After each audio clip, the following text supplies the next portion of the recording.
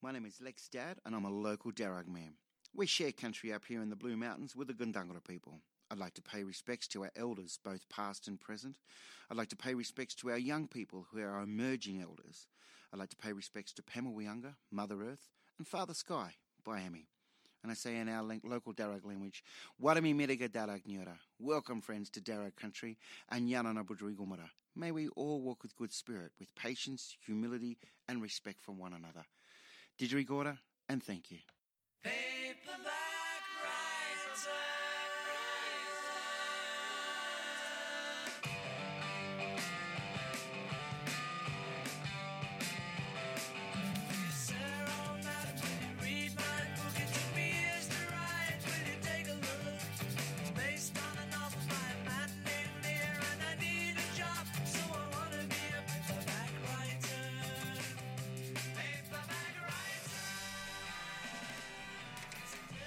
Hello, this is I'm Catherine, and this is Zach. Yeah, did you remember your name? I know. I went to introduce myself as the third person, which didn't work very well, did it? Shows how my head is today. Fair enough. From Gundungurra and Darug lands, which are very snowy at the moment here in Katoomba. We are the hosts of Paperback Writer on Radio Blue Mountains 89.1 FM. Yep. Our show is about all things books. It's a book show for all paperback writers and readers, featuring book reviews, interviews with local Australian and international authors, new releases, literary awards, novel ideas, and lots of book-related puns. Although we got told last week we didn't have quite enough book-related puns. So, well, I've got a good joke to start with. Oh, no. Ask Roz did this morning, and it's an old favourite of mine. It's not your joke, so that's okay. What's the opposite of a croissant? Happy... bird. I don't know. I don't know where that came from. A happy uncle. Oh, bird? Damn it. How is an I was thinking aunt? of ant. Oh, ant. Yeah, but I'm from New Zealand. Croissant. Yeah. I didn't say a croissant. Sorry. I should have picked that one. I don't know. Yep. So we just listened to Casimir Pulaski Day by Sufjan Stevens. It's one of my favourite songs by him, and it's a true story about his friend dying of cancer, which is a bit sad, but it's just so beautiful the way he writes about it and sort of his feelings and the grief, and he's amazing. Well, that's just Sufjan in general, isn't it, though? He's when we did a few weeks ago, we did an episode on poetry and musicians. Did we even mention Sufjan in that? I don't think we did. We should have. We should have, because I mean, you could just reading the lyrics of his songs without any music whatsoever. There's some real incredible poetry there. He's an incredibly talented lyricist. And if you don't know who we're talking about, it's Sufjan, like Sufjan Stevens, and probably start with Carrie and Lowell.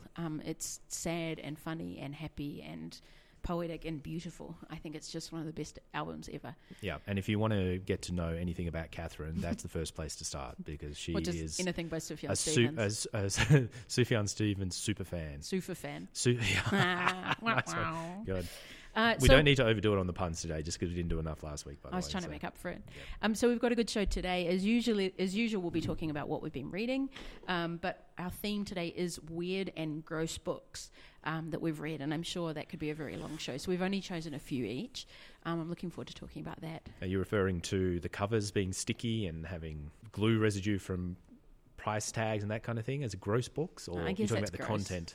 Or people who don't look after their books and they're just covered in... Or people who fold the corners of the pages on their books. You know who you are, and I'm not happy. To me? I'm not happy. No, not you. I do. The other ones. I just don't show you because I know you'll get mad. Anyway. My own books, though. I wouldn't do it to a library book. Still disrespectful, but that's all right. I mean, the author spent years creating those books. Exactly, and that's how good it is. You're marking the place. You don't want to lose your place, or you fall down the corner because it's a particularly poignant passage. Have you ever heard of a thing called a bookmark? It's this brand new lose technology. them. I think Tesla came up with it, actually. I lose bookmarks all the time, though. That's the problem.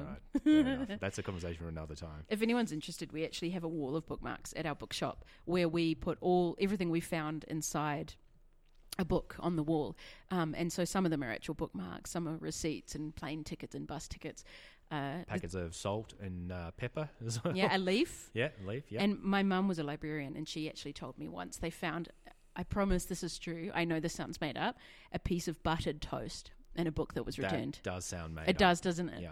I was in disbelief too, but buttered toast too, not plain toast. And I want to know what happens. Someone's like, right, I'll just make a piece of toast, gonna eat my breakfast, just put it on this open book. Well, to be fair, if there are animals out there who fold the pages of books, then it's not surprising that someone's going to use buttered toast as a bookmark. So what you're saying, I should use buttered toast as a bookmark rather than fold the book? I'm not saying that's a better solution, but it's a slippery slope. Once you start folding the corners of pages, the next thing you're doing, you're putting buttered bits of toast inside books. So I mean, it's important to, hold our values close, isn't it? It's really important to, If anyone is listening out there and you want to join in on the debate, not that it's a debate, I mean, it's pretty obvious you shouldn't fold the corners of pages. But or put buttered toast in a book. If you have a view, please get in contact with us and let us know what you think. Unless you think folding pages is okay, then just keep your mouth shut. Not really interested, so... Wow. So I bet heaps of people are definitely going to... I just think so many people are going to be excited by that. I bet they can't wait to talk to you. My Catherine, goodness. What have you been reading? Well, before I say that, we're going to try and do a listener call out today to my mum, our listener. Yeah. But if anyone has any weird or gross books and is listening, we'd love to hear from you. So we are on our Instagram. There's a number they can text on the show, right? I forgot about that. 0406 183 769. That's the one. 0406 183 769.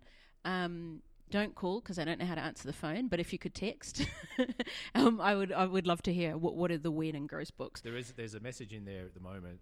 Sounds good and very in depth. I like what you guys are doing.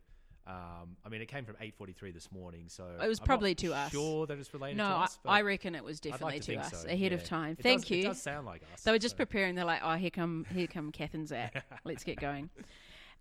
So what have we been reading? I have just finished this morning, actually, Virginia Woolf's To the Lighthouse, which is actually my first fiction I've read of hers. I have about 6 of her books at home, and the pile's getting bigger and bigger, and I thought, this is silly. I actually need to sit and read this. And I think in some ways it was a weird book, jumping ahead to our theme. It was, and it's hard because I don't want to say too much, but it was quite difficult to read at times because sometimes the sentences were half a page long, and I'm not exaggerating. Whoa. Okay. And if you tried to really sit and take in what she was writing and the descriptions and the, I guess, the monologues and thoughts of the people in the story, it kind of lost its flow a little bit. Is that a deliberate technique to have really long sentences like that, do you think? Or is it just maybe it wasn't edited as well as it could have been? Well, no, it's interesting because I was looking it up afterwards, and they said that a stream of consciousness can be a way of writing by... Who wrote Ulysses? Joyce. Yeah, James Joyce is famous for it. It can be a technique, but it can also potentially be lazy writing as well. Well...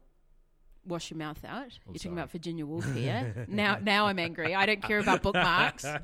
No, well, and I actually found it a lot easier to read once I stopped trying to take all the details. And because these passages were beautiful, like the descriptions, but I'm a sucker for a good plot, and it was very slow, and it was more sort of, I look at you and this is what you're doing and this is what I'm thinking about what you're doing, and they're all at a beach house and various things are happening and various people are there. Yep. When I stopped and just went, you know what, I'm going to stop trying to look at every single detail and everything she's writing, and I'm just going to read it as a stream of consciousness, it was a lot easier to read, and it was quite enjoyable. Okay, that makes sense. Then it has 3 parts, though, and I think the thing I found most unusual, and I'm not spoiling anything, was that when things happen, and significant things happened, it was in brackets and just a casual mention of a sentence. So we've gone from huge half pages of descriptions to this significant thing happened, and literally in brackets, so like at the end of a sentence. We were sitting outside having a few drinks and a cup of tea, and it was really lovely, full stop, and then open brackets, and then my brother died, close brackets. So we added some sugar to the tea, and is that the kind of thing you're talking about? Sort of, but it was sort of at the end of a chapter. Okay. So the chapter would go as it was, and then there was, and it was very, it's sort of in the second part that this happens, and again, this isn't a spoiler, but it was sort of very, this happened, and then this happened, and then this happened, and then this happened. Anyway, so back to the house and back to the descriptions, and it was a little bit, not jarring, but Why you sort of had to shake your head out of it and be like, okay, so where are we now and who's talking? And because there's a lot of characters. And don't get me wrong, I really enjoyed the book. I think I need some more time to process it because it was quite unusual in the way it was written. Is it a book that you do well to read maybe a bit more slowly than what you did, just to kind of mull over it a little bit, to chew on it? I feel like I did read it quite slowly. I sort of read it in a number of sittings. Yeah. And there were times that my brain just went, no, I can't do this today because of I guess, I want to say the thickness of the writing, but that's not the right term. The viscosity of the writing. Yeah. I've had too much coffee. So. Oh my gosh. Yeah, but there's viscosity of the writing. Thank you, Zach. No, you know what I mean? When there's a you have to sort of wade through the writing, and you have to make an effort to read it, I suppose. It feels like work. It doesn't just flow. It doesn't just naturally flow necessarily. But again, then I went back to it this morning, and it was easy to read. So I think it sort of depends on your headspace. And you know, she wrote in the... I actually have no idea when she wrote, the 1920s, 30s maybe, something around that time. I think so. I'm really bad at that stuff. Yeah. So I think there was the way things were written then as well. And, yeah. And there were little feminist nods here and there. And there's a feminist character who, you know, doesn't want to get married. And, you know, and then and a couple of characters I really hated, which I think is a good sign of a good writer. Because, you know, telling a woman she can't write and she shouldn't write and she shouldn't paint and women shouldn't be this and be that. And, you know, so there were definitely some nods to that. Well, they need a room of their own, don't they? It's true. That's the thing. I read a room of one's own first. Yeah. And so the bar was already so high because that's one of the best books I've read this year, easily. Yeah, totally agree with that. But I'll read her other stuff. I think the Waves is probably next, or Mrs. Dalloway. Yep. And I think it's one of those books with a reread. I think I'll appreciate it more because I'll be able to follow it a little bit more. And because there were a lot of characters and a lot of goings on, and it sort of would jump from this character's thinking this and this character, because they're all sort of in a small house. There's about, 12 of them, in and out of the garden and things like that. So following it, became at times, especially when, you know, you're tired reading. Yep. But yeah, I enjoyed that. I thought it was really good. Cool. Just before you go on to your next one, can we just quickly talk about the book that you recommended to me, The Ones Who Walk Away from Omelas? Mm-hmm. Guess who? Ursula Le Guin. When I say a book, I think it's actually an extract from a book. The Wind's 12 Quarters by the looks of it. But you sent me, I think it was about 5 pages or so. Something like that, yeah. To have a read. And I just read it this morning, and I'm kind of keen to talk about it. So if you don't mind. Oh, do I mind talking about Le Guin? Yeah, I thought so. Welcome to the Ursula Le Guin show once more. But I brought it up this time, so I can't talk. Tell me about this story, Catherine. Well, what did you think? You just finished it. It's fresh in your mind. Well, you know, the theme for today is weird and gross books. It's not in the gross category. Well, actually, there's there is a gross part. But it's more to me in the weird category. And which is not that surprising from Ursula Le Guin, a famous science fiction writer. She writes about some really interesting concepts, and, you know, obviously she's writing about things that happen on other planets and that kind of thing. So you're going to get some weird contents from time to time. I'm kind of trying to understand the point of this story, though. I don't quite... I mean, I'm confused by a few bits and pieces with it. So it's basically set in I guess the city is Omelas. No, the people are the Omelas. Oh, are they? Yeah. I thought that was the name of the town. It might be as well. Yeah, they came to the city Omelas. Oh, okay. Yeah. And the first half of the few pages I read, very descriptive writing, very Ursula Le Guin, I think. And she's a really good descriptive writer, especially describing scenarios that might seem a little bit unfamiliar to, which is one of the talents of a really good science fiction writer. And it's engaging too, even though she's describing, as you say, the first couple of pages are really just descriptions. It's enough to keep your interest, I think. Well, it kept mine. I was about to say, because I did get a little bit bored in the first half of that story, just because it was all descriptive. And, you know, she's a very good descriptive writer, no doubt about it. But I don't know, when I read whole passages that are just describing what's going on, I kind of get, I tend to lose interest a little bit. I prefer for the writer to drop those descriptive sentences in among the plot. So not just to have whole paragraphs that are just descriptions, because there's only unless you're a really fantastic writer and you've just written this really compelling few pages describing something. And I'm not saying Ursula Le Guin's not a great writer, but I don't think she quite nailed it with these first couple of pages. I can see what you mean. It did go on a little bit, but I think the whole point. I mean, how much can we talk about it? Is it a spoiler? No. Well, no, the story in itself. I don't think it's a spoiler because I don't understand what's going on. So I mean, the first couple of pages are talking about this. It's very much Le Guin because it sounds like she's talking about a utopian society, and aliens, to me, sort of an alien race. Yeah, and to me, it's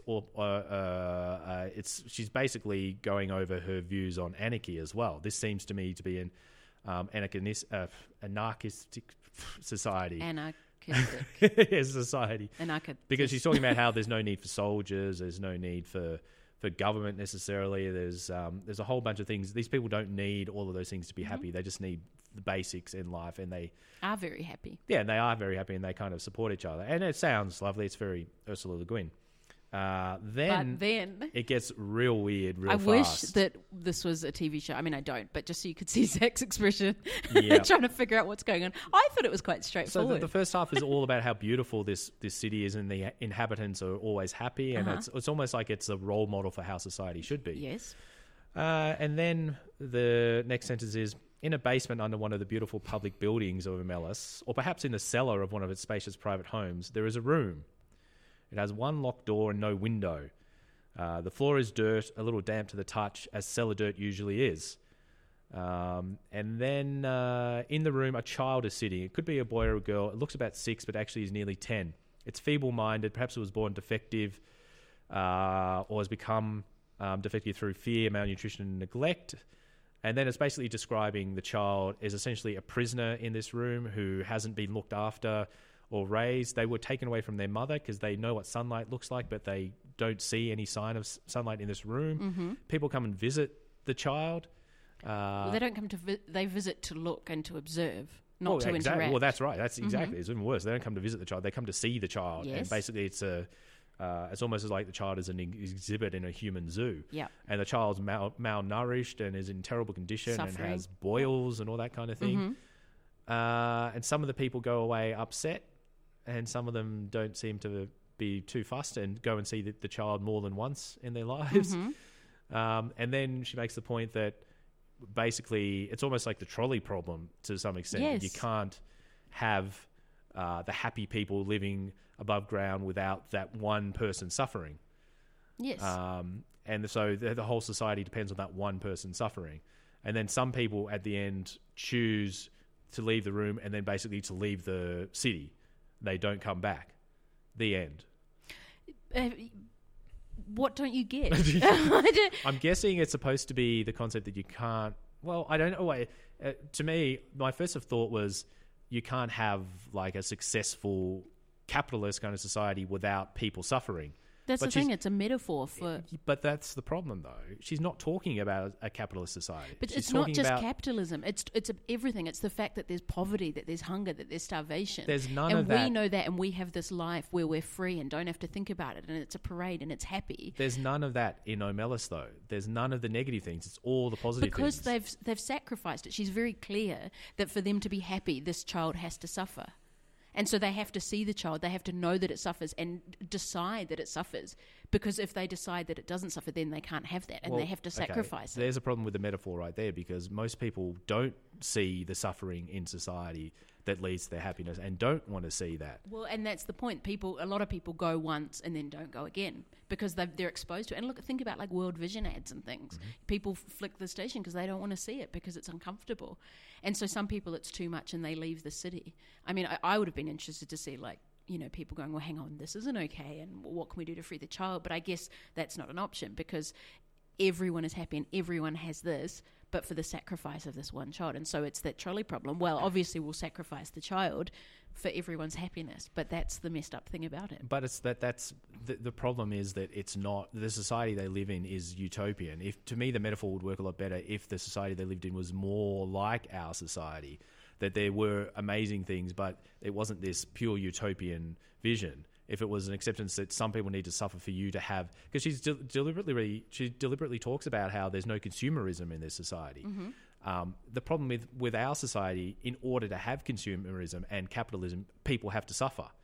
To me, Ursula Le Guin is always talking about anarchy as a system that is the best system for humanity, because everyone cooperates and there doesn't need to be suffering and there doesn't need to be consumerism.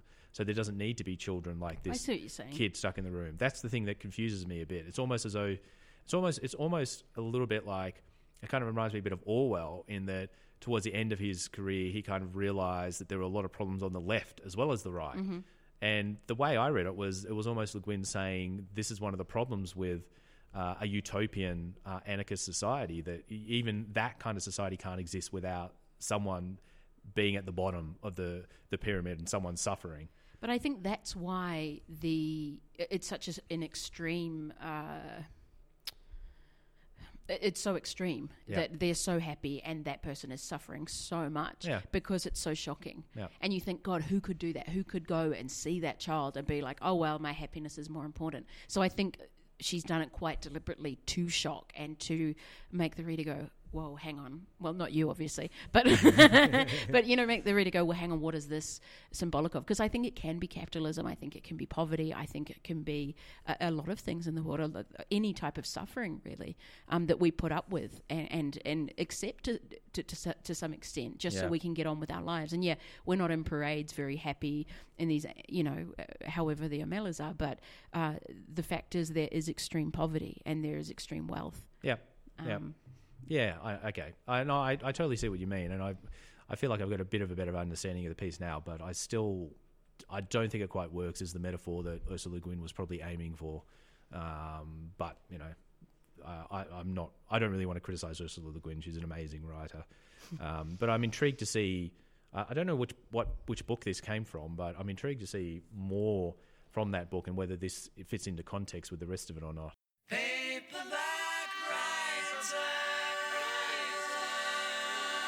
Hello and welcome back to Paperback Writer with Zach and Catherine.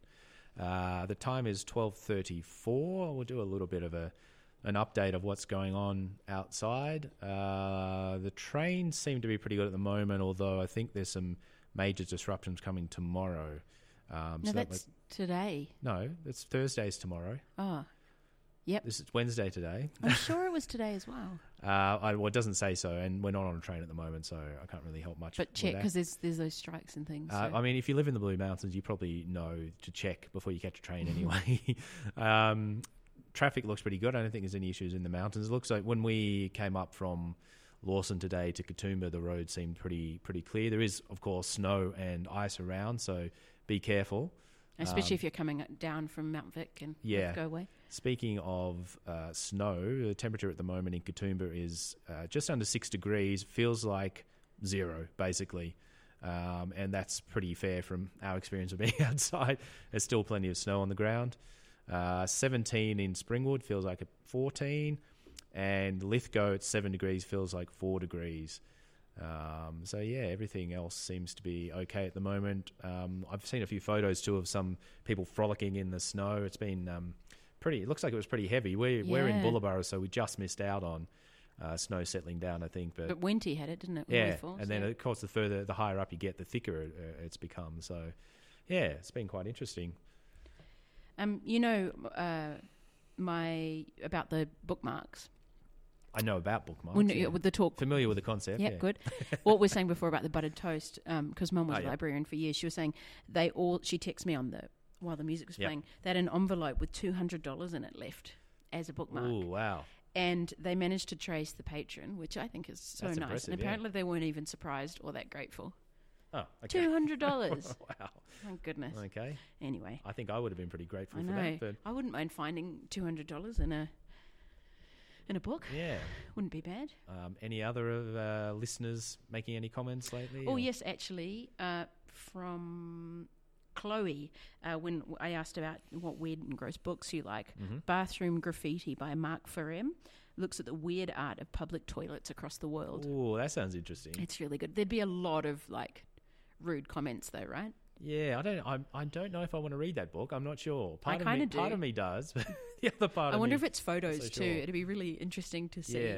Yeah. Wow. That's probably weird and gross. I didn't know that book existed. Being in a toilet. Yeah, I'd say you know, so. as well, I was looking for a book on how to fix automatic gearboxes, which was really it was quite difficult because the library only had manuals. Yeah. That's not bad. Yeah, you've had worse. What kind of reaction is that? Yeah. Well, I was right because it was fairly obvious where it was going. You're on jokes next week. Yeah, okay, I might take that as a challenge. Yeah. Yeah. All right. I'm one of those. I don't remember jokes though, so I'm going to have to find some jokes and write them down. But I suspect they're happy to criticize jokes. A lot funnier than some of the ones we've been listening to lately. Moving on from jokes and terrible puns. I just want to talk a little bit about another book I've been reading, and I think I mentioned this last week. I'm still reading. It's going to take a little while, I think. A Brief History of Equality by Thomas Piketty, who is a well-known French economist, and I'm kind of nerding out here, reading books about economics and politics and the like. But how many graphs were there this week? There's a few. There's a couple of interesting ones, though, that I want to talk about. So it's a pity we don't have a TV show. Your eyes actually just lit up when I said that. Sorry, nerd, I love it. And I don't know if I mentioned this last week, but the beautiful thing is that you can see that it looks like he's made the graphs in Excel as well. So like a fancy thank graphing goodness. kind of graphics I was going to ask. They actually look like the kind of graphs that I used to make. I've been waiting with bated breath because I was like, what if he's just hand-drawn them or used some other software? I thought you'd be excited to hear that. Oh, thank goodness he's Excel. So I've made it through the second chapter, so it's at a cracking rate here, but it's just so damn interesting. So one of the things I did want to talk about, and it's quite a telling graph, is talking about the movement towards equality. And we're talking a bit about environmentalism and climate change and pollution and the like.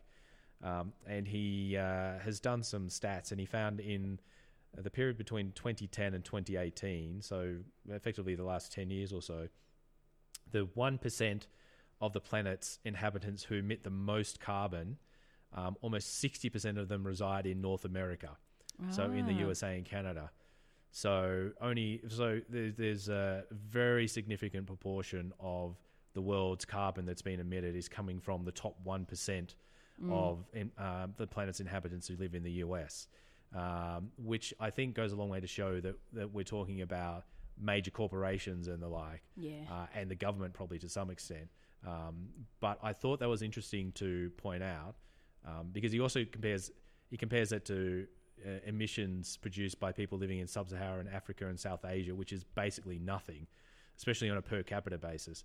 But I thought it was interesting because I did read a short story, a short news article today, and you might not like this, Kath, and I know your sister's definitely not going to like this, but Taylor Swift was she's been outed as using, I think it was emitting more carbon from private jet usage than anyone else, any other celebrity, apparently. Really? So in America or in the world? I think in the US, Wow. But so she was number one on the list of using private jets so frequently that the amount of carbon emitted from those trips, because private jets, they're smaller planes than commercial airlines, but you're only usually carrying a handful of people.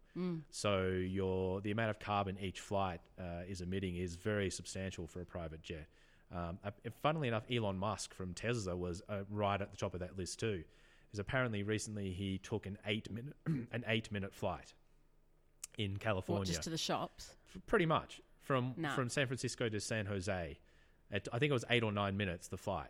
So he boarded a private jet, flew less than 10 minutes, which is kind of ironic coming from the guy who would consider himself to be the guru of electric cars and environmentalism and reducing carbon footprints. And it just kind of makes me think about how you and I, Kath, we kind of try to do our bit to reduce our carbon footprint and eat a bit less meat and recycle and all that kind of thing. But at the end of the day, that contribution from you and I is nothing compared to the people in the top 1% and the people who run the major corporations that are spewing carbon into the atmosphere all the time.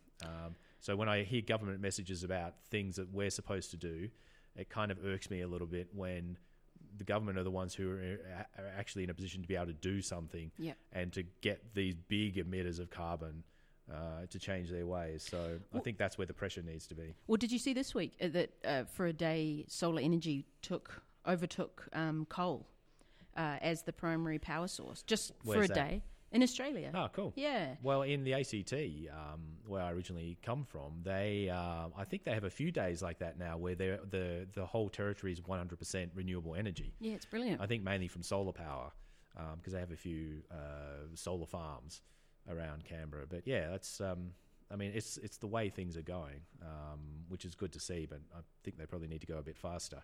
Maybe if they get a better coalition. We've already got one of those. But coal, that was the pun. Oh no, I get it. You're gonna make me explain it. It works well. It works well because it's the actual word, coal, in coalition. Yeah. Oh, is that why it's funny? That's quite clever. Yeah. Oh, that's I didn't get my. Sure, you're listening to the mansplaining yeah, exactly. channel on Radio Mansplaining. No, I thought that worked quite well. That one. Sorry, I'm just giving you some credit for your pun. Oh, thank you so much. That's all right. And the other thing I just quickly want to talk about with the brief history of equality. I'm sorry for boring all the people who aren't interested in this. What, inequality? Economics. The O'Malley's. You know about their suffering child? I do, exactly. Sorry, Zach, keep going. Speaking of their suffering child in the O'Malley's, the next one is about the slow deconcentration of power and property. And it's a really interesting chapter talking about how different groups in society, depending on their wealth, how they get their wealth, how their wealth is established. Mm-hmm. So the lowest... the people with the least amount of wealth usually just have some money in a bank account, basically, and that's about it.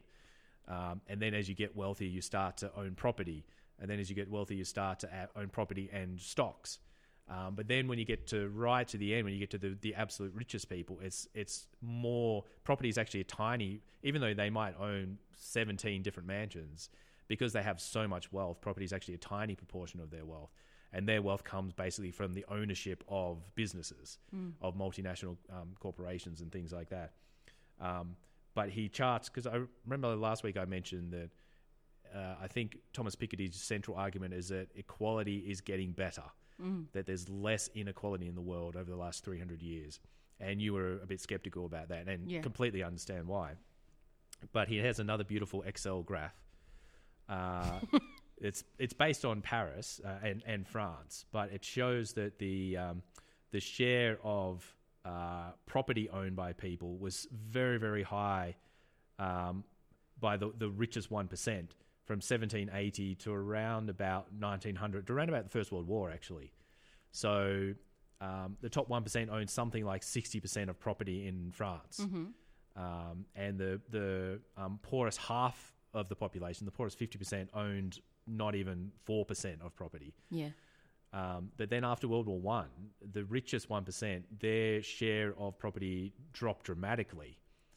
So the richest 1% don't own nearly as much property as they used to, which is kind of reflected a bit in the idea, especially in places like the UK, where you have aristocrats who are living in massive houses but can't afford the upkeep of them, or they have to sell them off to big museums or galleries or that kind of thing. But the most interesting fact is that the bottom 50% share of property ownership has barely increased at all. So even though the richest people, they don't own nearly as much property as a percentage anymore, the poorest 50% don't own much more. So who owns it then? Excellent question. Excellent observation. And his point is the middle class. There's been a big increase in the middle class, which didn't really exist before World War I. There wasn't really a middle class.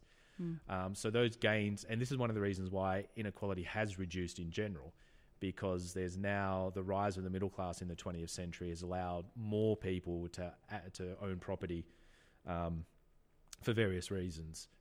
But the point that you were making as well about feeling though inequality hasn't got better is the poorest people are still dirt poor. Yeah. And their lives have not really improved much at all. I've seen Les Miserables. It's terrible. I've heard it was pretty miserable, that film. So that's enough nerding out about economics for the time being. But I'm starting to think this is going to become a Dracula Daily kind of thing. Well, I'll read a chapter or two and do an economics daily. It is interesting. Update. Yeah, it is. So, but anyway, moving on. What have you been reading, Kath? Well, I finished Piranesi, which I started talking about last week. Yep. And I don't really want to say too much more about it because I think it's one of those books where if you go in not really knowing a lot, it's so much better. It's not really great for the radio show, though. It's not. Read this book. I can't really tell you anything about it, but... Well, no, it's more that... I mean, I wouldn't call it I suppose it's a mystery because you find out things as Piranesi finds them out and you don't know why he's there. Remember I spoke about it last week and he's in the long, marble corridors. There's it sounded sort of 140 like halls. Fantasy to some extent, or magical anyway. Kind of, yeah. But the thing is, all you know is the house provides for him. He almost worships the house, and he's a scientist who goes around taking notes. So in this, in the 144th hall, there is this statue, and this is what the statue is of, and this is what it looks like. And so he's methodically, making observations of these halls, and the middle floor and the top floor is clouds, the bottom floor some of it's ruined and it's water, so that's where he gets his food source from, and dries seaweed to make fires and things like that.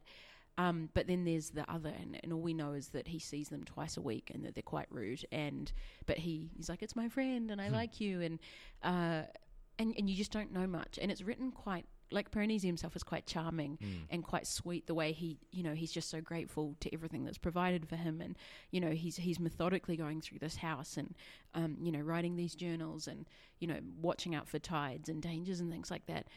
But as you go on and find out more, it's because I spent a lot of the time trying to guess what was going on. Where are they in this place? These dark marble halls, and there's just these statues, and there's nothing else. Why is he here? Who's put him here? Is it a sort of, I don't know, weird purgatory? Is it sort of a fantasy, maze? Like, what is it? It's more or less a labyrinth, really.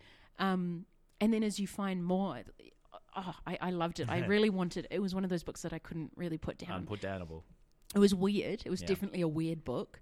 But I really, really liked it. I think it's one that's worth a read, and it's very easy to read, and one where you just, the more you read, the further you get, and you're like, hang on, what?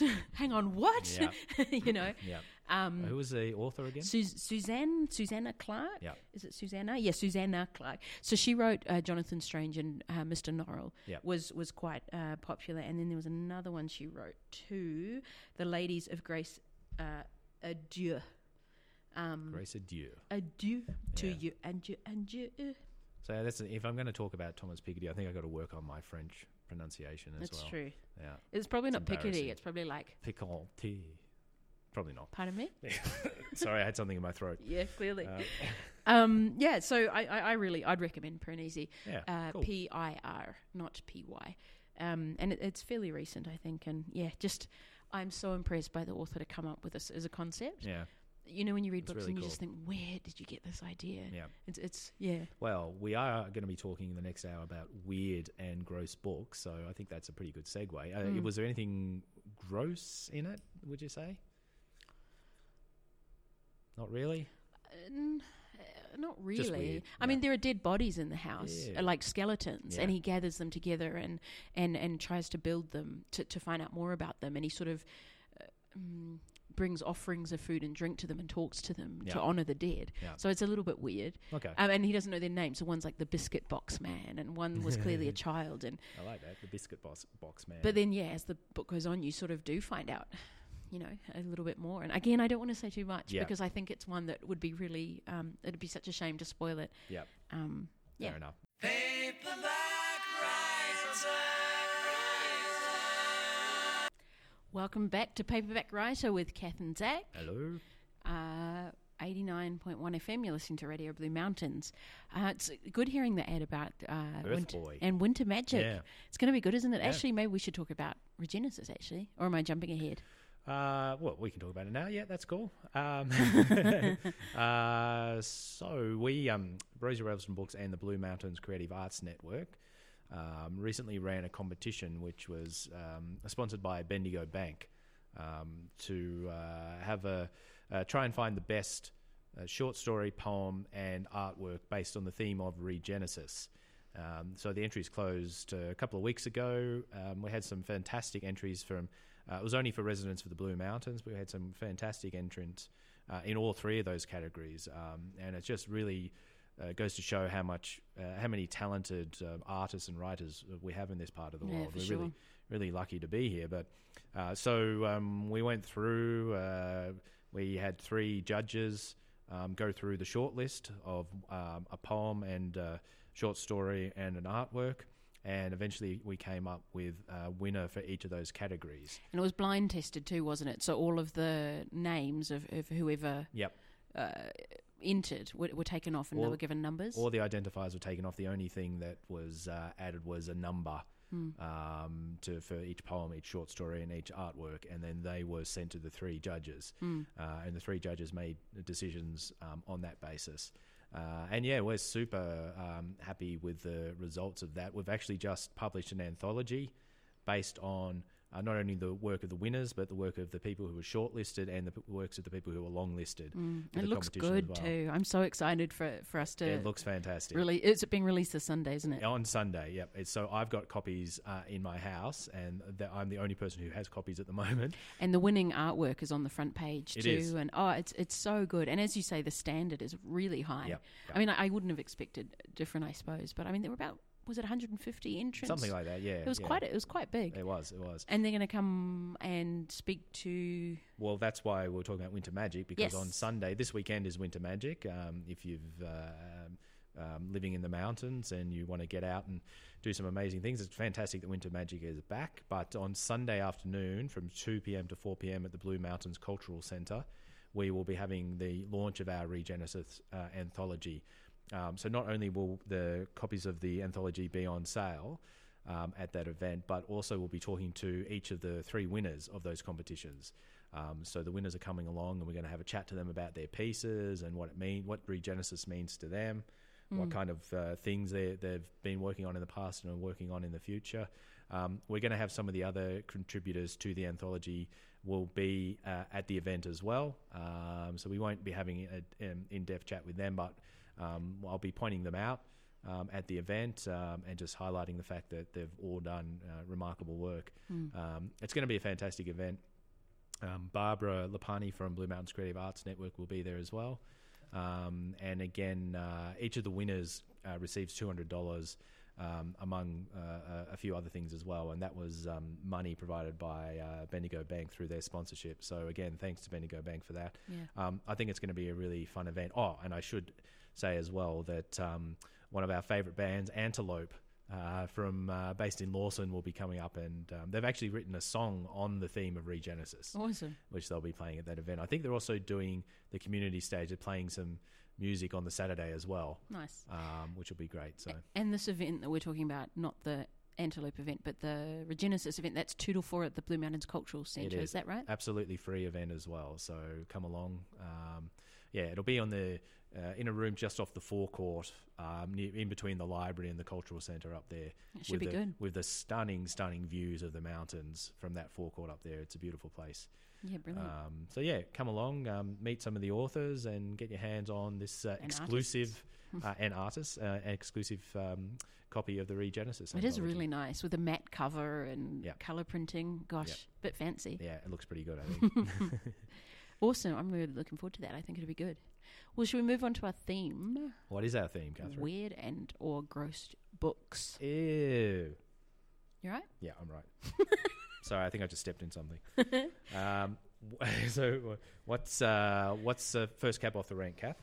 To be honest, most of mine are weird. I do have a gross book to talk about, but I might start with Shades of Grey by Jasper Fforde.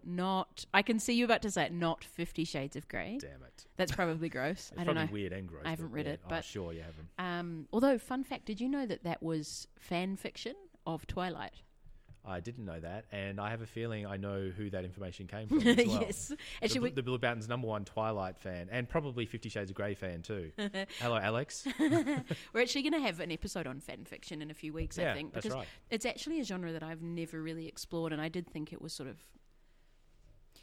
I like this character, and they should make out kind of thing. But I think... I suspect a lot of fan fiction is that. Well, I don't know. Yeah. I think it'll be interesting to learn about, because I think there's a lot more to it than it's given credit for. It's a fascinating concept, just the fact that people take some of their favourite pieces of favourite novels, favourite films, that kind of thing, favourite games as well, video games, and take it a step further and create their own worlds or create their own characters in those existing worlds. It's a really interesting concept, and it does kind of sit, in the shadows a bit as well. I'm not sure it's chatted about a whole lot. Well, we're going to have Borry and Alex come along, both of who've written fan fiction, talking about what it's like. And I will be very naively asking them a lot of questions because I don't really know much about it. You'll be representing most of us in that respect, I think. I think it'd be interesting. Yeah. Anyway, so Shades of Grey by Jasper Faford. Yep. Oh, I don't want to recommend reading it because there's a trilogy and neither the second or third book has come out and I'm desperate for it. I loved this book. It was so good. Yep. And it is so weird. And I'm going to do my best to describe it. So it's set hundreds of years in the future. It's post-apocalyptic. And life is...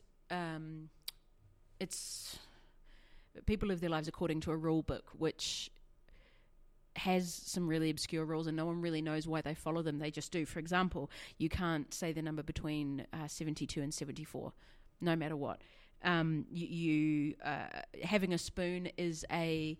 Sorry, say that first one again about the numbers. No, you heard me right. Okay. You can't say the number between 72 and 74. And what happens if I do say that number? Well, it's against the law. You'll be arrested, I suppose. Okay. Having a spoon, owning a spoon is a status symbol. There are giant swans that attack you. It is a really... Sorry, what was that last one? Giant swans. I think there's something wrong with my headphones. I can't quite. No, I told you it was a weird book. But the most interesting part, I mean, those are sort of little side stories. It's not even part of it. Yep. Social hierarchy is determined by your perception of color. So, say for example, I can see red, and you can see, I don't know, green. Yeah. I think you've nailed the weird book genre, right? So you see this microphone cover next to me. If I wasn't a high perceptive red, I wouldn't be able to tell that that's sort of a reddy orange. Yeah. I might only be able to see your mic cover, which is a very reddy obvious orange. Red. Oh, gotcha. Yeah. It's because there's different shades. So some people can perceive more red than others, but you can only perceive one colour. And then there are people who can't perceive any colour, known as the greys, and they're sort of almost a servant-slave class because they can't perceive colour. Yeah, sure. And it's really, really interesting because, it's satirical. It's making fun of... government and policies and following rules for the sake of following rules. And it follows a character, Eddie, who's an above average red, so he can see more red than an average red person can see, and he wants to move up the ladder, but he asks sort of the wrong questions because there's a lot of odd things that happen. Where do people come up with this? But the thing is, it's funny and it's clever, and it's because it's satirical and it's making fun. It's really, really good, and you can actually buy colour, so the rich people can buy colour to look at. And sounds right. if you buy green, it gives you almost a drug effect when you look at it. I think that's the next chapter in Thomas Piketty's book, actually. Oh yeah, sounds like it. Colours, yeah. But it's really interesting because there's also you can only date people who are, I guess, complementary to your colours. So, for example, if you'd want to marry another person who can see red, or you'd want to marry a blue, so you'd make a purple child. Because then the child would see purple. I read it a few years ago. The child's not physically purple. No, it's your perception of colour. Okay. That's the thing. And they actually have a way to test to see how much colour you can see. And wow. And I'm just going to read this. Sounds a little bit like a metaphor to me. Oh, well, you don't get those, apparently. If George Orwell had tripped over a paint pot, or Douglas Adams favoured colour swatches instead of towels, neither of them would have come up with anything as eccentrically brilliant as Shades of Grey. And I love it. It's really funny and engaging and weird, and I was one of those books I was really sad when it was over, and apparently he's been talking about bringing out the second one since it was supposed to come out 2013, and it still hasn't. It's supposed to come out this year, but I know I'm going to love it and get excited, but then be frustrated that there's not a third one. I know. Yep. So Shades of Grey by Jasper Ford, and that's 2 Fs. Yep, for Ford. I loved it. I love the world he created, and I loved the social commentary, and there's a very strong female character who's a grey who, is treated badly and looked down upon as sort of a servant because she can only see grey, but there's so much more to her, and I highly recommend that one. So that's probably my favourite weird book. Okay. Well, I mean, I was thinking about some books for this particular subject, and I pretty much thought of virtually every Irvine Welsh book that's ever been written. Oh yeah, he's got that one in terms of weird and gross, where it's like from the perspective of a tapeworm in someone's body. Filth. No, thank you. Not interested. I mean, everyone knows Trainspotting as well, but there's a bunch of Irvine Welsh books out there that are just bizarre. I mean, it's quite interesting because it's not in any way really. Well, it's not dystopian necessarily or sci-fi or fantasy, any of his books really, and a lot of them are kind of based in reality, but they are very much based around, I guess the word underclass kind of comes up again. People who are either at the bottom of society or are in quite difficult positions within society, stressful positions as well. And he doesn't hold back anything when it comes to I guess the gross part of this theme. Pretty much every book I've ever read, there's at least 2 or 3 sections that I would say are pretty disgusting in terms of the descriptions of things that are happening. It's very, very real in that respect. I mean, I'm nervous to ask. Disgusting as in bodily functions? Bodily functions, and I mean, when you're thinking about a book written from the perspective of a tapeworm, you can get a pretty good idea of the sorts of things you're going to encounter. No, thank you. So, I mean, pretty much any book by Irvine Welsh, I think, to some extent is going to be weird and gross. But one I did want to talk about, I think I have mentioned very briefly in the book club episode when we talked about. There was it was a book club episode, and I was complaining about having been forced to read this book. You're going to talk about Reykjavik. I am going to talk about Reykjavik 101. Oh my gosh. Which it's weird to some extent, but it's just more that it's gross more than anything else. Every time I read books about Iceland, and this book is set in Iceland, obviously. Every time I read books about Iceland, so this is a common thing. I've read a few, and it always makes me want to go to Iceland. Like I just think it sounds like a fascinating place, and Reykjavik in particular, I think would be a really interesting city. This is the one book that completely bucked that trend, though, and just made me go, why in God's name would I want to go to a place like that? Because the main character in particular, the protagonist, is just a terrible human being. He does things like, if I remember correctly, he swaps out, was it his mother's birth control pills? Sister's birth control pills for sugar candy or something.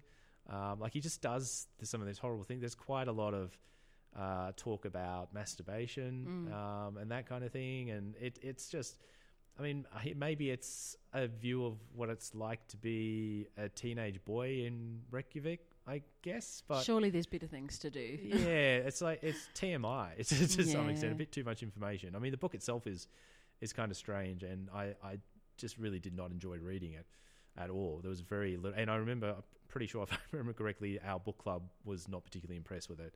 It was a fun book club though, because we all hated it. We did, but it was thinking about gross books. There's quite a few things in there that kind of just grossed me out, just from the things, just from. I mean, if you're reading, I guess you could say, an honest portrayal of what it's like to be a teenage boy in a relatively small city, then I again, a bit like reading a book where the narrator is a tapeworm, you kind of know what you're going to get, I think, but as you go into it. But it wasn't my choice, by the way, because I had to pick a book on a novel set in Iceland. And yes, I know I should have picked Burial Rites, but I think everyone else in the book club had read Burial Rites. So you managed to get Ursula Le Guin and Hannah Kent mentioned into this show. That's pretty And good. you're the one who mentioned them. Oh, it's you're perfect. right, yeah. Haha, mind control. I think it's working well. Have you heard, I haven't read this one, but you know Ian McEwan? He wrote Atonement and That Machines Like Me. He wrote a book, and I haven't read it. It's called Nutshell. It's from the perspective of an unborn baby in its mother's womb. So that's the narrator. So can you sum it up in a nutshell? I see what you did there. Thank you. Yeah, I haven't read that one. That sounds interesting. But it's also Hamlet. Oh, so okay. the baby, Obviously. I guess the fetus, the baby, whatever, in the mother's womb, but it's also sort of acting out Hamlet. So the baby overhears the mother's plots to kill the dad. So it's kind of a whodunit. And it's just, that really puts me off reading. I mean, it's very creative. And there's a quote, my limbs are folded hard across my chest. My head is wedged into my only exit. I wear my mother like a tight-fitting cap. It's the middle of the day, Kath. Yeah, but this is just for the record. For the record, I was deliberately not going into detail about the gross things in my books. But the thing is, because I could top that and then some, but I chose not to. Yeah, that's a bit gross. But the thing is, that being an unborn child as the narrator, a modern day Hamlet, who done it? Like that is weird. Again. Where do you come up with these ideas? Yeah, right. That's fascinating. Yeah, and I haven't read that one, and to be honest with you, I'm not planning to. But that's one that came to mind. Yeah. Did I cut in on you? Sorry. No. That's good. That's quite a visual concept. Yeah, I thought I'd read that. You're wearing welcome. The mother as a cap. A tight-fitting cap. A tight-fitting cap. Yeah. I have more. The head pointed towards the only exit. That's you're right. She did burnt into my my memory now, unfortunately. Should we listen to music or should I keep going?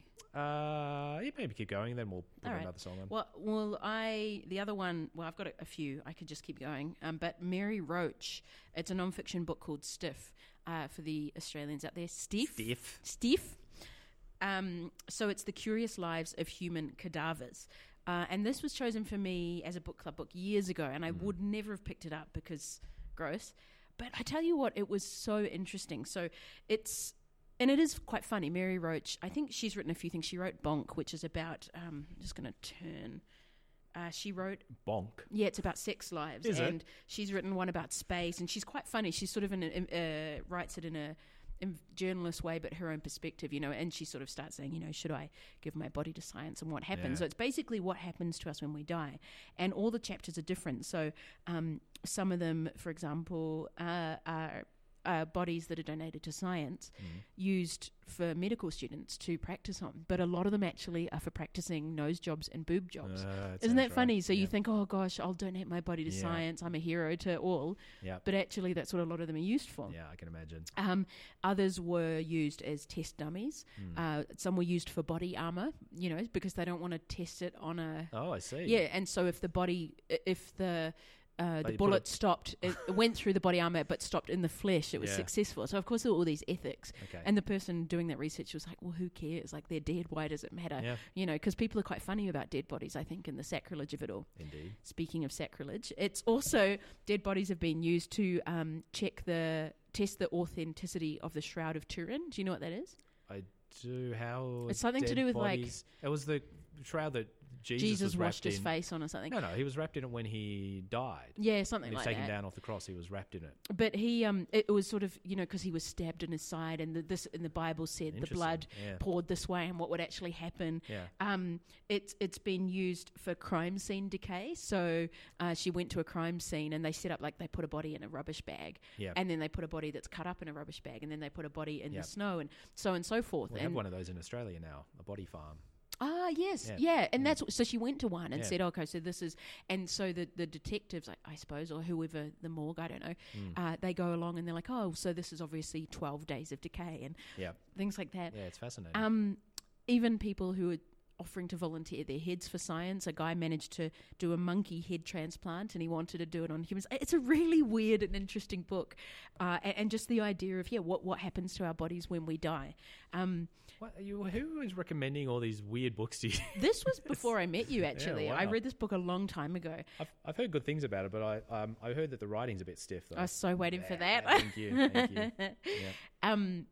And funnily enough, I didn't know what a cadaver was when you know what a dead body is, but I didn't know that cadaver meant human body. Yeah. But yeah, Mary Roach is a really engaging writer, and for what's a pretty gross topic, she made it quite funny and entertaining. That's and really cool. She asked the questions that you'd be asking, and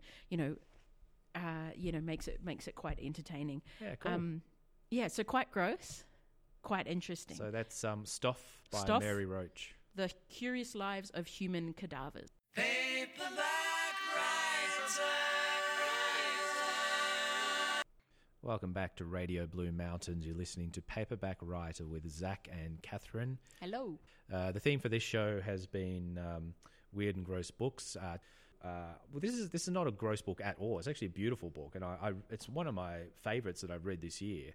But I think it's a bit weird, and it's called The Library of Unrequited Love.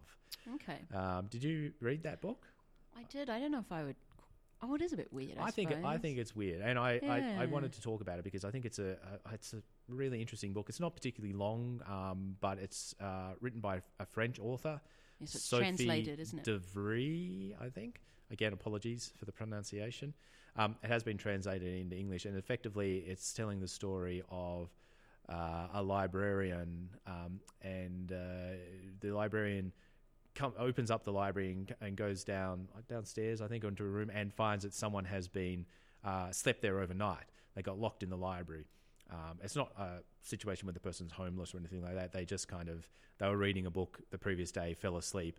And the reason why it's weird, it's a lovely kind of story about libraries and about reading, and to a lesser extent too about bookshops, I guess. And it kind of really shows I think the appreciation for books and libraries and bookshops in a place like France in particular.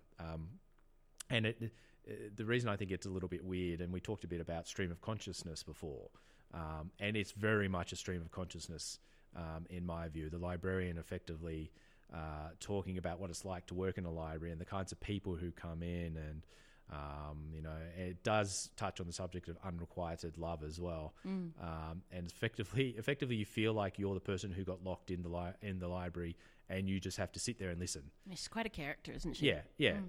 Until the library reopens and you're able to leave again. So yeah, it's unusual. I very highly recommend it, especially if you love books and you love reading. It's not that easy to get copies of in Australia either, I don't think, but very, very much worth a read. I don't think there's many books out there like it either. It's a novella, really, isn't it? It's quite short. Yeah, it is. But that's why it definitely fits into the weird category. And I think it goes to show as well that just because a book's weird doesn't make it bad at all as well. And I think it's fair to say you and I, Kath, probably we like weird books. Not gross books, though. Well, there's a time and a place for gross books. The other one I just quickly wanted to talk about was Slaughterhouse-Five, a classic Kurt Vonnegut book. I suspect it's probably his most famous book. It's pretty weird. It is, again, not in the gross category, but weird, very strange. It's about time travel. So, I mean, that's kind of weird enough as well, but it's about a guy who... but it's not really about time travel. Well, but time travel happens. Yeah, that's right. I mean, it's largely... Well, one of the things most people take away from the book is the part about the bombing of Dresden, I think. And the protagonist in the book is in Dresden during World War II when it's annihilated by the Allies. And so many people died in some of those attacks, but they were prisoners of war being kept in a slaughterhouse, in an abattoir, effectively. And that was one of the reasons that they survived the bombing, because it was a very stout building, very strong. But it also involves, apart from time travel, it also involves visiting alien worlds and being put into effectively a zoo for humans. I forgot about that bit. How did I forget about that? Yeah, I know. Yeah. And then so the aliens abduct him and put him in the zoo, and then they abduct a female adult film star as well, as a female, to bring over to mate them. And then it kind of... So it goes forward, and then he ends up in a hospital bed, this protagonist, and he's talking to someone about the bombing of Dresden, a historian or something in the 60s or 70s, and the historian doesn't believe that he was there because he's obviously too young to have been there, and he's trying to say that it wasn't too bad, and the protagonist also doesn't like war, but he gets called a coward by the people that he's with. It's kind of a bit all over the place, but it's fascinating. It's one of... I think it fits into that category of unputdownable books as well, for me. Like, it's an unusual book.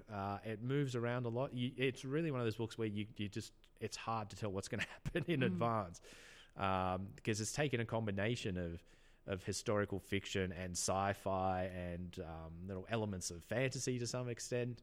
And there's it's a bit political as well, but also himself as he's not really a protagonist. Things just happen to him. Well, so it goes. Yeah, that's true. He kind of just goes with the flow, which is just mad to me. Yeah, and that's the thing. And you kind of you come along on that trip with him essentially, and you're really seeing the trip through his eyes, I think, too, and that you don't really know what's going to happen next, or when is going to happen next as well. which it makes a very interesting book. And again, I really enjoyed the book. I think it's interesting, and I think Kurt Vonnegut's a very interesting and unusual writer as well. He's someone I want to read more of his stuff. I've only read a couple of his, but he's very weird and different, right? Sure. So it's definitely a weird book, but again, weird in very much a good way. So that's Slaughterhouse-Five by Kurt Vonnegut. Yeah. What about you, Kath? Well, I mean, I was just thinking when we're saying we like weird books and not gross books, you know what it made me think of? That Blimmin' Room. That book. Zach's heard this rant so many times. That's weird and gross, isn't it? Well, it's not really weird. So the story goes, it's a woman who's been kidnapped and hidden in a basement, more or less, and she has a son, and she tries to, it's them in a TV, and it's tiny, and she tries to distract the boy from what's really going on and, protect him. And, more happens and, that kind of thing. But the thing that I kept focusing on... Has this got something to do with a tooth? Yes. I thought so. His mum... I mean, obviously they can't see a dentist because they're kidnapped in a basement. I'm aware I'm talking about this very in a nonchalant way, and it is traumatic and it's awful, sorry. Yeah.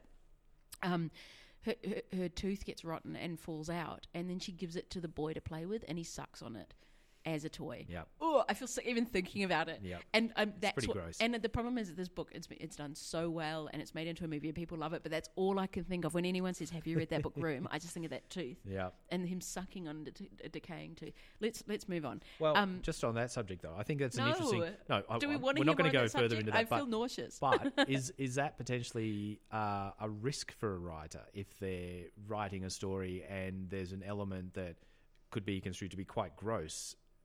No one else reacted this way except my sister. Well, okay. Everyone else was like, yeah, that happened, but what about the trauma? Yeah. And I was like, no, I know that they were kidnapped. But what about my trauma from having to think about the person sucking on the tooth? It's yuck.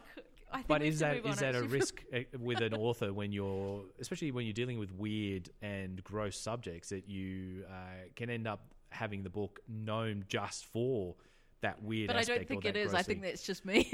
This book, but as a general rule, though, I'm saying, yeah, true. It's when interesting. You've got other books that have weird and gross things in them, is that a risk you run? That maybe you like David Sedaris in the book where he wrote a whole chapter about poo, going to the toilet. Yep. I think this just says a lot about me, really, and that I'm just I get grossed out easily. That's quite possible as well. But I mean, again, I don't think it's something that writers necessarily should keep in mind, but. It's the same with TV shows and how certain catchphrases come out of TV shows that I don't think anyone expected, or movies to be a particularly popular catchphrase, but all of a sudden everyone's saying it, and when you say the name of a movie, someone will straight away use that catchphrase, even though the writers and the directors had never intended for that to be something that stuck in people's minds. Like I'll be Bach, and then you could say I'll be Mozart, but the other one I want to talk about, and I don't know, I'm still unsure if I should, because it is a bit of a spoiler, The Peculiar Sadness of Lemon Cake by Amy Bender. And the main plot... So, spoiler alert. No, well, I'm not sure if I will... So, okay, the main plot, basically, a young girl realizes she can taste the emotion when people cook for her.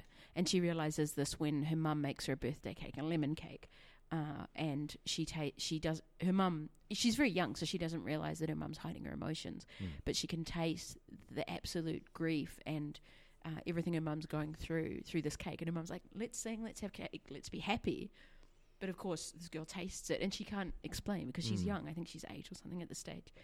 This is the particular sadness of lemon cake. The peculiar sadness of lemon cake. Are you sure it's peculiar? Maybe it is particular. I think it's particular. Either way. Yeah.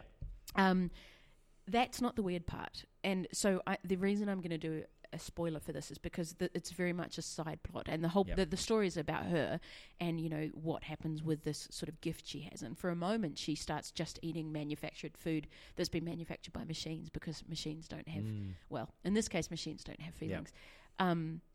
Anyway, but this is the spoiler. There's a side plot about her brother who goes missing a lot. And he seems a bit mad and they wonder if he's on drugs. He keeps going missing. Why does he go missing, Zach? That's a very good question, because can he taste emotions as well? Because he's turning into furniture. I did not expect you to say that. I read it and I went, what the what? Okay. And I flicked back. I was like, I must have skipped read it. I went back and read it again. And I was like, no, he's a chair. That was correct. He turns into furniture.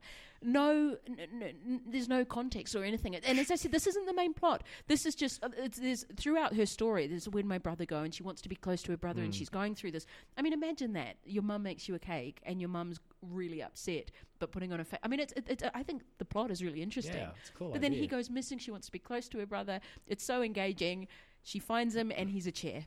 Right. Well, again, and we've said this a lot today, where do people come up with this stuff? Weird books, all right. It's amazing. And I know that is a spoiler for that side part of the book, but I mean, it's not weird book. But I mean, I enjoyed it, and I tell you what, I have a bad memory for remembering books. As I said, I forgot that he went to an alien planet in Slaughterhouse 5, but I've never forgotten that. Yep. Because it's freaking weird. Is it only food that is prepared by humans? It's not like they can feel the pain of a tomato being interestingly, taken out.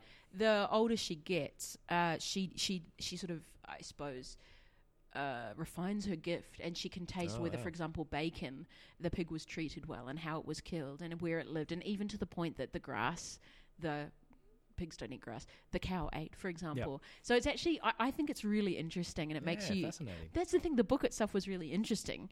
Side plot, her brother's a chair. Yeah. What? What? I think I suspect the main plot, if it was actually happened in real life, would be an incredible win for the cause of veganism. Yeah, I would suggest. Well, and that's what's interesting. And then, although it might horrify carpenters, though, the side plot. So. Because oh my goodness, it was so weird. And as I said, I went back and reread it a couple of times because I thought I must have missed that. That can't be. No, that's true. So it's an important message. He's a couch now. All the carpenters out there, just check the furniture before you work on it, because it might be someone who's might be a person turned into a chair. So far, so good. We have some so really far, so weird. Good. That's a good one. Cheers. We have some very strange conversations. Oh my god. Yeah. Okay, we're overdoing it now.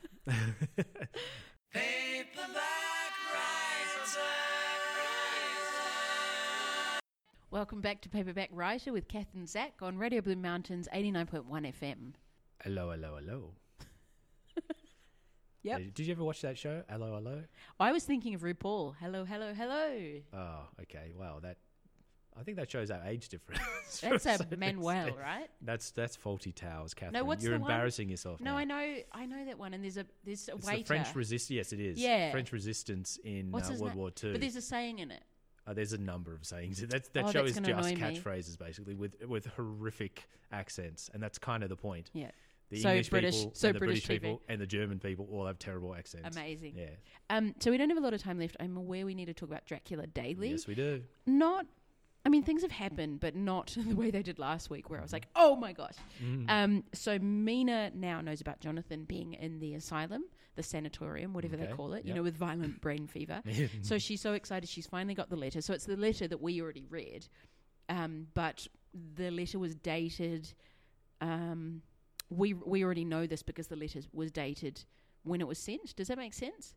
So someone in the hospital wrote the letter. Letters work, I think. Well, no, but the order of the book, remember, is different from the order we see things in Dracula Daily because it's put into order from whenever the letters of the journals were written. Okay. Anyway, so she's going to go and see Jonathan. Lucy's going to be left alone, and we know that Lucy has 2 bite marks on her neck, and bats have been hanging around. So I don't know what's going to happen. That's crazy. No? No. That's... Oh, is that why it's... Anyway, so remember there was the asylum and the guy Renfield, and he was eating birds. Well, now he's escaped. He escaped, and he was saying stuff like, "Master, I'm your slave, and I await your command, and it's coming, it's coming." Are you sure this is not 50 Shades of Grey? Sorry, keep going. Anyway, so they put him in a straitjacket. And they were like, why don't you have a cat? You like cats. Remember, you wanted cats for your birds. This is before he ate the birds, by the way. He's like, no, I don't take stock in cats, quote, unquote. I don't take stock in cats. Quote, unquote. That's my quote of the day. So anyway, he's in the straitjacket, and he's talking to something, we don't know what, and that they decide to let him escape, and so he does.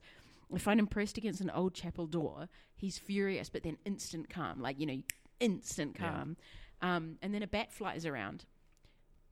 So that's what's happened. That's where we're up to. That's what we're... Wow. Believe it or not, this was a few emails. I think there were about 4 or 5. Leaving it on a cliffhanger there. Well, and also there was a receipt for the goods that had been moved around in Whitby and all these kind of things. But, but I want to know about Jonathan and, what's happening with Lucy. That there's... compared to how exciting everything was last week. But there were a few days where nothing happened. Yeah. Which, again, I wake up in the morning or I know it's time to go to bed if one comes through at night. Yep. And I'm like, it's Dracula Daily. But you just never know what to expect, which I love. Well, I don't really take stock in vampires, so... I love that quote. It's so good, eh? Don't take stock in cats. Don't take stock in cats. Okay, good That's for you. That's fantastic. Cool. Well, thank you for that update. Just quickly, I want to go over a little bit of book news. Well, it's only really one piece of book news because this is very exciting. The Children's Book Council of Australia, every year they have a competition and they announce winners of various categories. And they just recently announced the winners. One of the things, the books I wanted to talk about, though, is It's the Eve Pownall Award. Again, apologies if I've pronounced it incorrectly. But entries in this category should be books which have the prime intention of documenting factual material with consideration given to imaginative presentation, interpretation, and variation of style. So again, keep in mind, this is from ages 0 to 18, this category. Right. So it's generally aimed at either children or young adults. The winner of this category was a book that you and I are both very familiar with, Still Alive, Notes from Australia's Immigration Detention System by Safdar Ahmed. He's just winning awards every week, isn't he? Left, right and centre. Yeah, it's incredible. Good on him. A huge congratulations to Safdar for winning another award. I just want to do a little call out to the publisher of that book as well, 12 Panels Press. I don't know. I'm pretty sure they didn't expect this book to be as incredible as it has been and to be as winning as many awards as it has. But full credit to them for taking on Safdar's work and for publishing it through the Rosie Ravelson Books, our bookshop. This is actually our number one bestseller by far in the bookshop. And my dealings with 12 Panels Press has been fantastic as well. They're really great people to deal with, and I think they're all probably over the moon about how well this book has done. So I wanted to mention that also because, as we mentioned a couple of times in previous episodes, Safdar Ahmed, the author of that graphic novel, is coming to the Blue Mountains in October. He'll be talking at the Blue Mountains Writers' Festival in the morning, but in the afternoon he'll be coming a bit further down the mountain to Lawson in the mid-mountains, and we're hosting, along with the Blue Mountains Refugee Support Group, an author talk just with Safdar to talk about his book Still Alive, and that will be a free event. I can't wait. It doesn't cost anything to come along and have a chat to Safdar and to hear from him. We'll have copies of his book for sale, and again, we'll be donating money to the Blue Mountains Refugee Support Group from that event as well. For those that don't know much about Safdar's book, we have spoken about it in previous episodes. It's a graphic novel, and it's a lot of them are from they're true accounts of what asylum seekers and refugees have been through. So ones he met at Villawood Detention Centre, and so he illustrates these stories in a very real and heartbreaking and powerful way. Beautiful and disturbing and just remarkable. Yeah. It's a book that everyone should read. I wouldn't suggest that I wouldn't necessarily call it a children's book, but I think young adults definitely I think can and should read this book, but adults too. And again, never really been into graphic novels that much, but this is a must-read book. Definitely. I think if you have any interest or if you're just inquisitive about what asylum seekers and refugees have been through and what their stories are, then read this book.